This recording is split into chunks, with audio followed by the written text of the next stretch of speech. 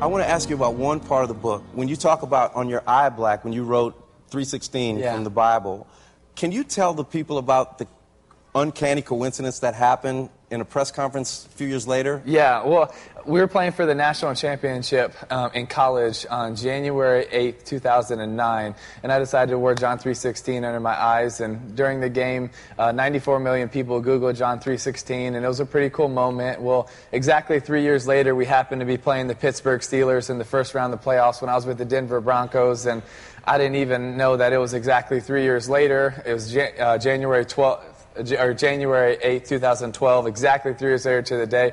I just went out there and tried to do whatever I could to win a playoff game, and afterwards I'm going into the press conference because I love talking to the media.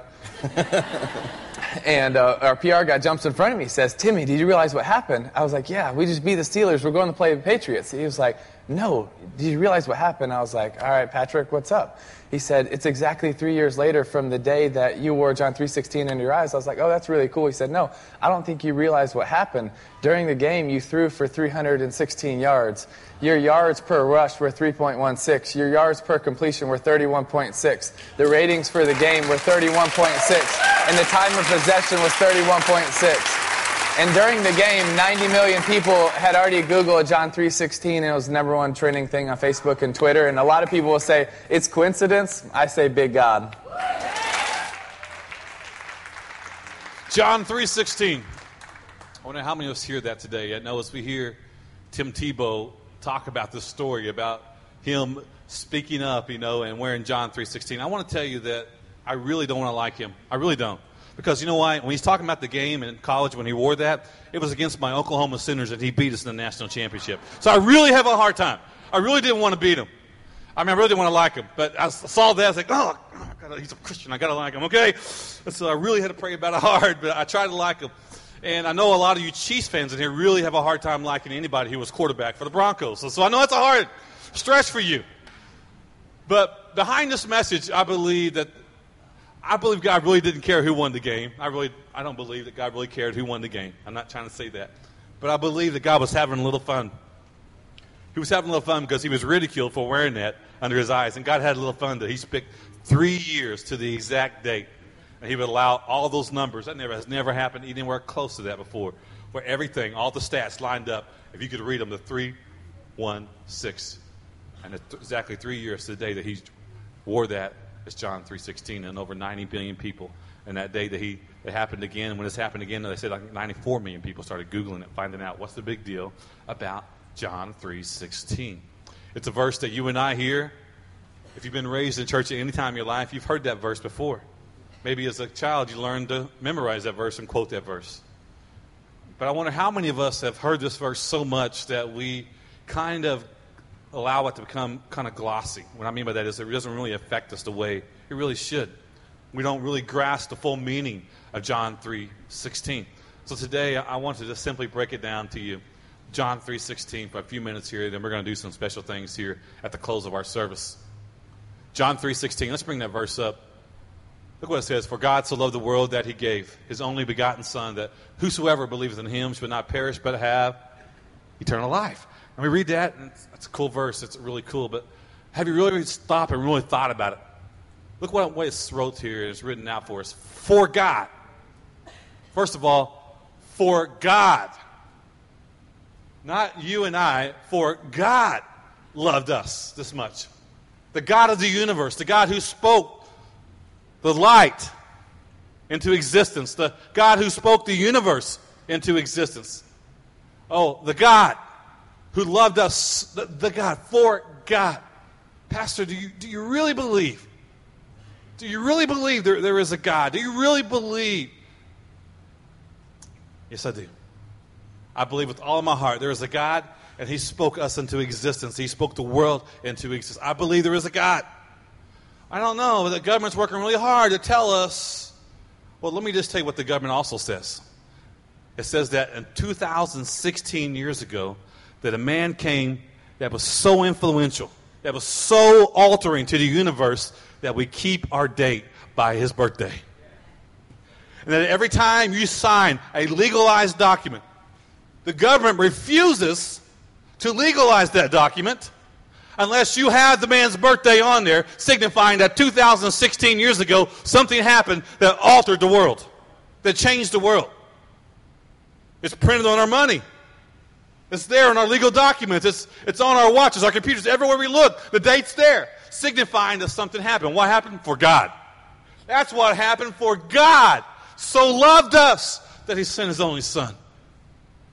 And we read the word, so loved the world. It's not that he loved us. No. See, the word so there is so big as a part of this. Because when you see the word so, it's decreeing it to a different level. It's saying this is a remarkable fact. This is a very remarkable fact. This isn't just that God loved us. It's remarkable. It's a fact so strong that they put the word so. So, let it be. So, let it be so. So, it begun.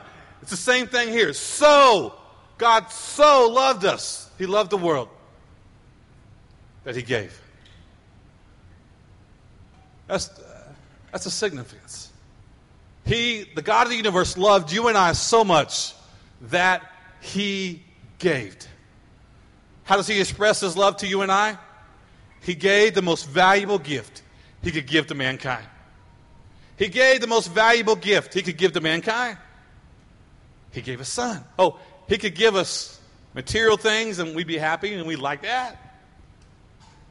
But when you talk to people who's been through tragedies in their life and they've lost homes in tornadoes and they've lost homes in fires and floods and they've had automobile wrecks and totaled the car, they always say the same thing, that those things can be replaced. I'm just thankful I have my family. Thankful I still have my children. And we mourn with those who have lost during those difficult times. It's hard, and it's hard. Those buildings can be replaced. Things can be replaced, but you mourn the loss of the relationship. Because it's the most valuable thing we have. How much did the God of the universe love you and I? He so loved us that he gave his only son. He so loved us that he gave his only son. And I think about the bond that we have with our children and the love we have for our children, that even though, and my kids aren't perfect, your kids aren't perfect, and even though when they blow it, we love them even greater. We love them even so. We love them. Why? Because it's the bond there that we love. It's the greatest love we have. Our love with our children. It's the greatest love we can experience. I was talking to a friend before church in the early service, and one of the grandpas who came to see their kids perform. And he told me, he said, I wish people could understand the love that the Father has for us. It's really like the love of a grandparent. And the reason why I say that, because I was telling him, I said, I don't understand my dad. Because when I was growing up, I couldn't squeeze a wooden nickel out of my father. You know what I'm saying? I couldn't get anything out of it. It's tight. But the grandkids, all they got to say is, Papa, I always wanted one of those. And he's like, get it. Put it in the bag. Put it in the basket. We'll get it. Sure. I'm like, if I would have done that, I'd have been hit upside the head. Get that back and march it back to the aisle you got it from. I don't know what you are doing, boy. We can't afford it. We ain't doing that. So I look at my dad now and I'm like, who are you? I don't know who you are. Who are you? Because I wish that people could understand that the love for the Father it's even greater than the love of a father. It even stretches to the love of a grandparent who wants to do the best that they can. That's the love we have for us. That's the love that God has for us, that he gives the very best. That whosoever. That's you and that's me. That's everybody in the universe, everybody on our world today. That whosoever. Not the perfect people, but the people who's blown it, just like me and you. Not the people who look like me or look like you, but they look like brown, yellow, white, red. It doesn't make a difference. For whosoever believeth in him should not perish, but have everlasting life. The whosoever. God came to give his love to the whosoever. And that's who you and I are called to give the love of God to, the whosoever. Whosoever. Doesn't make a difference of their social class. Doesn't make a difference of their race. Doesn't make a difference of their mistakes. Doesn't make a difference. We're called to give God's love to whosoever. He said, I've come to give my son, to whosoever. And then he tags it with this, who believeth in him, they would not perish. See, God sent a son, but there is something that comes along with that. We got to believe. We got to believe that he is the Messiah. We got to believe in the power of the cross. That we got to believe that he sent his son for us to redeem us. That his son would grow up. That his son would die on the cross for our sins. We got to believe that. That's all we got to do. We don't earn it, but we do have to believe it, that he is the Messiah and he died for my sins. And if I believe that, wow, I'm not going to perish, but I have an everlasting life. You see, there's two philosophies out there that people try to debate and say aren't really true about Scripture. One is that there's really not a hell. And there is a hell. The Bible's very clear. There really is a hell. And you and I are falling short of his glory, and we're heading there if we don't believe in him. That's very true. But it also says this, that whosoever will just believe in him, we would not perish, but man, we'll have everlasting life with him. So that's the key. You see, the second false teaching is this, is that God loved everybody, that he's already died for the sins of the world for everybody. And so no matter what you believe, all roads lead to heaven. And that's not the truth. The truth is this, that the road of the cross leads to heaven. That he who believes in the cross, he who believes in the Messiah, that leads to heaven. So it's not a hard thing. It's not a thing we earn. We're not good enough for it, but we do have to believe it. We do have to believe that he is the only way, the truth, and the life. That no one enters the gates of heaven except through him. We got to believe that. If we believe that, we'll have everlasting life. So how do you and I love? How do we love? We love the whosoever. Why? Because that's how he loved us. How do we love them? That when they reject his son still died for him. That's the whosoever. So look what Romans says here.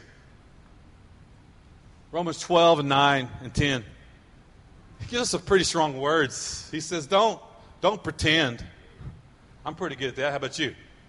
Don't pretend to love others. Really love them.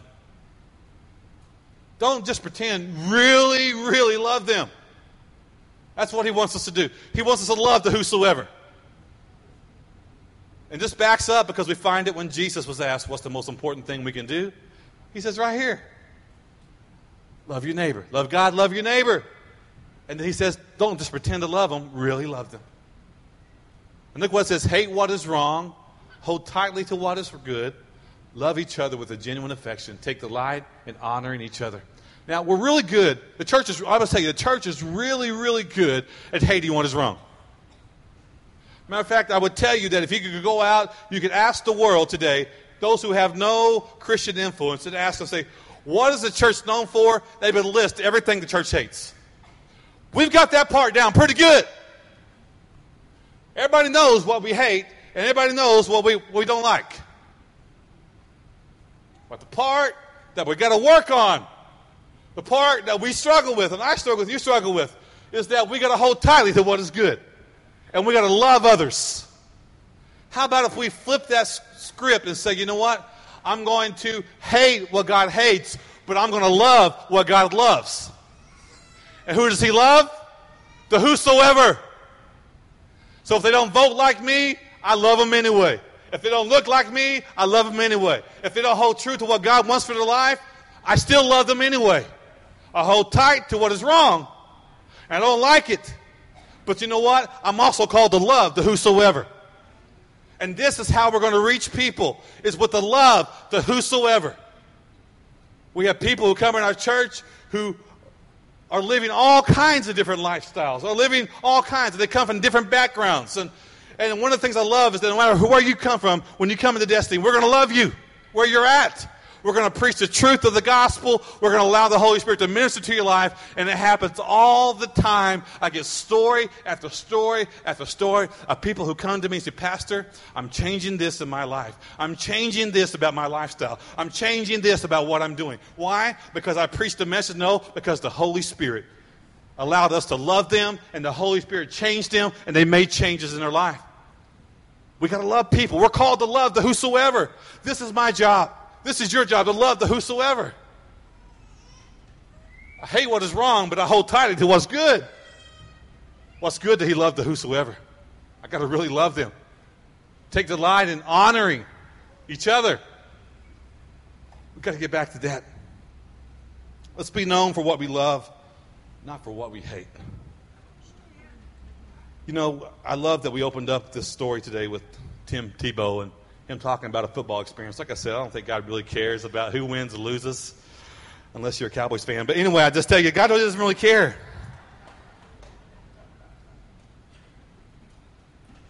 I'm sorry, we're having a little fun.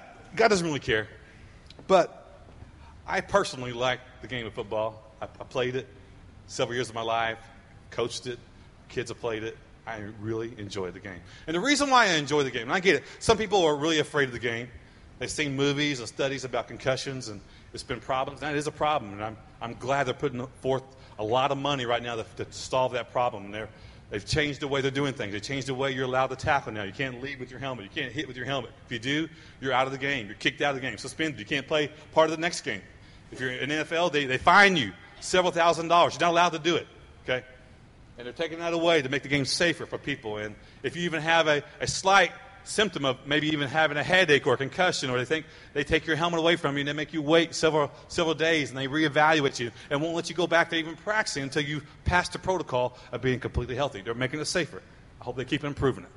But one of the things I really love about the game is that football, like any other sport is, especially in high school, that anybody can go out for the team and make the team.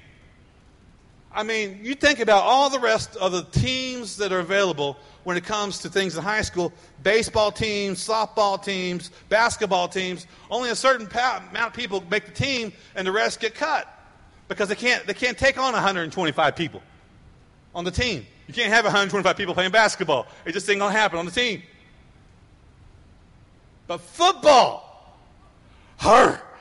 football doesn't make cuts. I love that. As long as you'll come out and practice and be faithful and give a full effort, the coach will keep you on the team. And they'll even let guys come out and who don't give a full effort. But, you know, we don't cut people in football. It's a pretty amazing thing. It's about the bond. And if you think about it, football, you have 11 guys on the field for your team at one time. So you have 11 guys on offense, 11 guys on defense. It's pretty cool. And then you also have, kickoff and kickoff return teams. You also have punt and punt return teams. And then you also have field goal teams. And you have block teams. I mean, you potentially could have up to 88 spots for a person to be able to be a part of that team if they really want to play. Now, obviously, coaches use some people to go different ways. But if a coach really wanted to, you could find 88 spots. That's a lot of kids to play on the field. And it doesn't make a difference. If you're big and slow, you can play football. If you're small and timid, you can still play football. It doesn't make a difference. If you're fast, you're slow, you're big, you're small, anybody can play who wants to play. And you get a part of a team, and it's going crazy because you'll see kids who, man, they practice 6 months around the year and off season, and they get into one play on the kickoff, and they come back out, and after 30 seconds, they're like, yeah! This changed my life! I am now the man! Yes! Why? Because they feel a part of a team. They feel like they belong to something. And a coach looks at them and says, man, you can run through a brick wall. Man, you get up, you can chew these nails. I had a coach that made me think I could chew nails, run through a brick wall. That's why I'm crazy. I look back at that man. He was just always just encouraging, speaking things to me. It changed my life. And the reason why is because everybody can be a part. I mean, you take your kid, you got to travel baseball, you got to travel softball, you travel basketball, and you're just hoping your kid has a chance to make the high school team. And I see a lot of great athletes who never get a chance to make the high school team just because there's only so many spots available.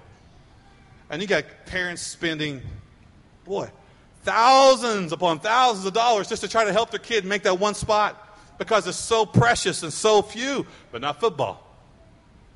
Anybody, even girls can come out for football if they really want to. Amazing, right? Okay, come on, ladies, I won't leave you out. You see, I was thinking about that, and I was thinking, this is really, the reason I like it is because it really is the same way in the kingdom of God. It's that we can be a part of the team, and God's not going to cut us. We can be a part of the team, and God welcomes everyone on the team. Even the slow ones, he welcomes on the team. Even the big ones, he welcomes on the short ones. He welcomes everyone. Everybody has a role to play. Whether you're just helping out, carry the equipment to the field, or you're just on a kickoff, or, man, you're playing full-time as a quarterback or a running back. It doesn't make a difference. Everybody's a part of the team. And everybody gets a ring when you win. Amen? That's a cool thing. It's the same way in the kingdom of God. We are a part of the greatest team ever known. It's called the body of Christ, the church. We are his church. And we all have a role to play. And our role is to love the whosoever. And you can do that, and I can do that. No excuses. All I got to do is just do it. All I got to do is walk in my teammates, walk in my calling, walk in my coach's instructions. All I got to do is follow that. Why? Because I'm part of the team. And my part of the team is to love the whosoever. Some are going to love more than others. That's fine. But we can all love somebody. We can all be God's hands and feet to somebody. We can all show God's love to somebody, and that's my responsibility. This is what's going to happen today. I'm going to ask our ushers to prepare. Now, last year we did this, and I told you that don't get too excited because this is not going to be an annual thing. It's no promise. But I didn't tell you it wouldn't happen this year. My ushers who are helping me, we're going to pass out envelopes. I want everybody who's the age of 18 and older to stand up. If you're 18, age of older, I want you to stand up. If you were here in the first service, you can stay down. I've already given you one, so I want you to sit down. Make sure everybody gets one. If you're here in the first service and already got one, go ahead and be seated. If you see your kid who's 16 standing up, tell him, say, you JV still. Sit down. You're on the JV, okay? You're on the team, but you're JV right now, okay? This is what's going to happen. We're going to hand you an envelope today. Inside this envelope, it's going to say Merry Christmas on the outside. It's got our name on the outside. And when they open it up, it says, we just wanted to show you the love of Christ in a practical way this Christmas. Inside of it's going to be a $20 bill. You say, Pastor, you're giving me $20? No, I'm not giving you $20. I'm giving you $20 to use to somebody else who needs it. The finance team and the staff, we talked about it, we prayed about it, and we felt like we wanted to do this year again. Where we put the money, we thought about donating money to other organizations, and we've done some of that, and we've helped other organizations with coat drives, food drives. We're helping some with Christmas gifts. Every year here at Destin, we go all out. Next week, we're going to be passing out Krispy Kreme donuts around the community to all of our police officers and volunteer emergency workers. But we wanted to give you something. And what we're going to ask you to do is, you're not supposed to take this and keep it for you. It's for you to take it and say, God, I want you to direct me to somebody that I can just bless. And it's be sensitive. Maybe it's somebody in the line of the store. Maybe it's somebody at work, you know. And I admit it. I know that $20 isn't going to be life-changing for somebody, okay? $20 is not going to make a life change, but it can be the seed of a life-changing moment. And what I mean by this, when they see that someone loves them enough, and someone cares for them enough, that, you know what, I feel led to give this to you.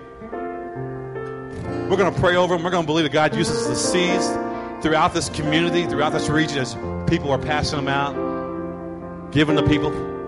And it becomes a seed of His love, the love of whosoever. We had a packed service in the first service as well, so you can do the math. We're giving away several $1,000s to the community today because we believe that we want to show God's love in a practical way. So this is what I want you to do. As you get them today, I want you to hold them up to the Lord. Thank you.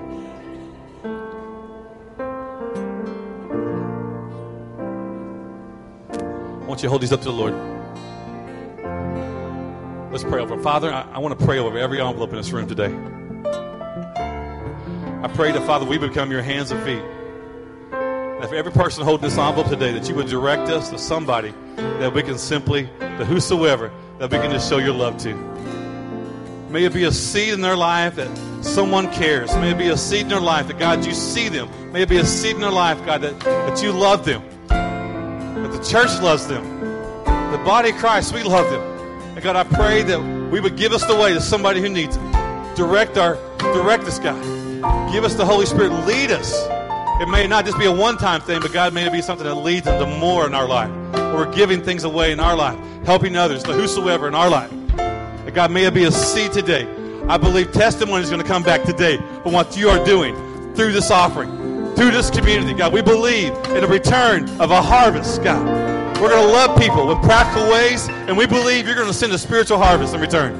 And Father, we pray over it, and we speak over it. May this region be flooded with the love of Christ. In Jesus' name. Come on, let's sing a song.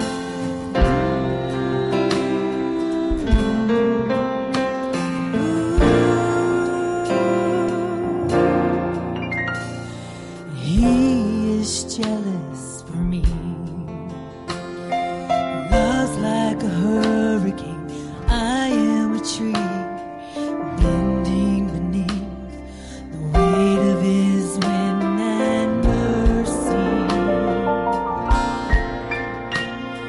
And all of a sudden, I am unaware of these afflictions eclipsed by glory.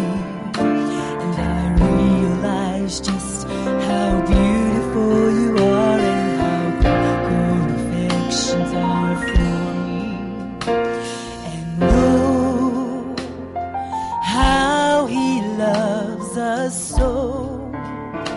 And oh, how he loves us. How he loves us so.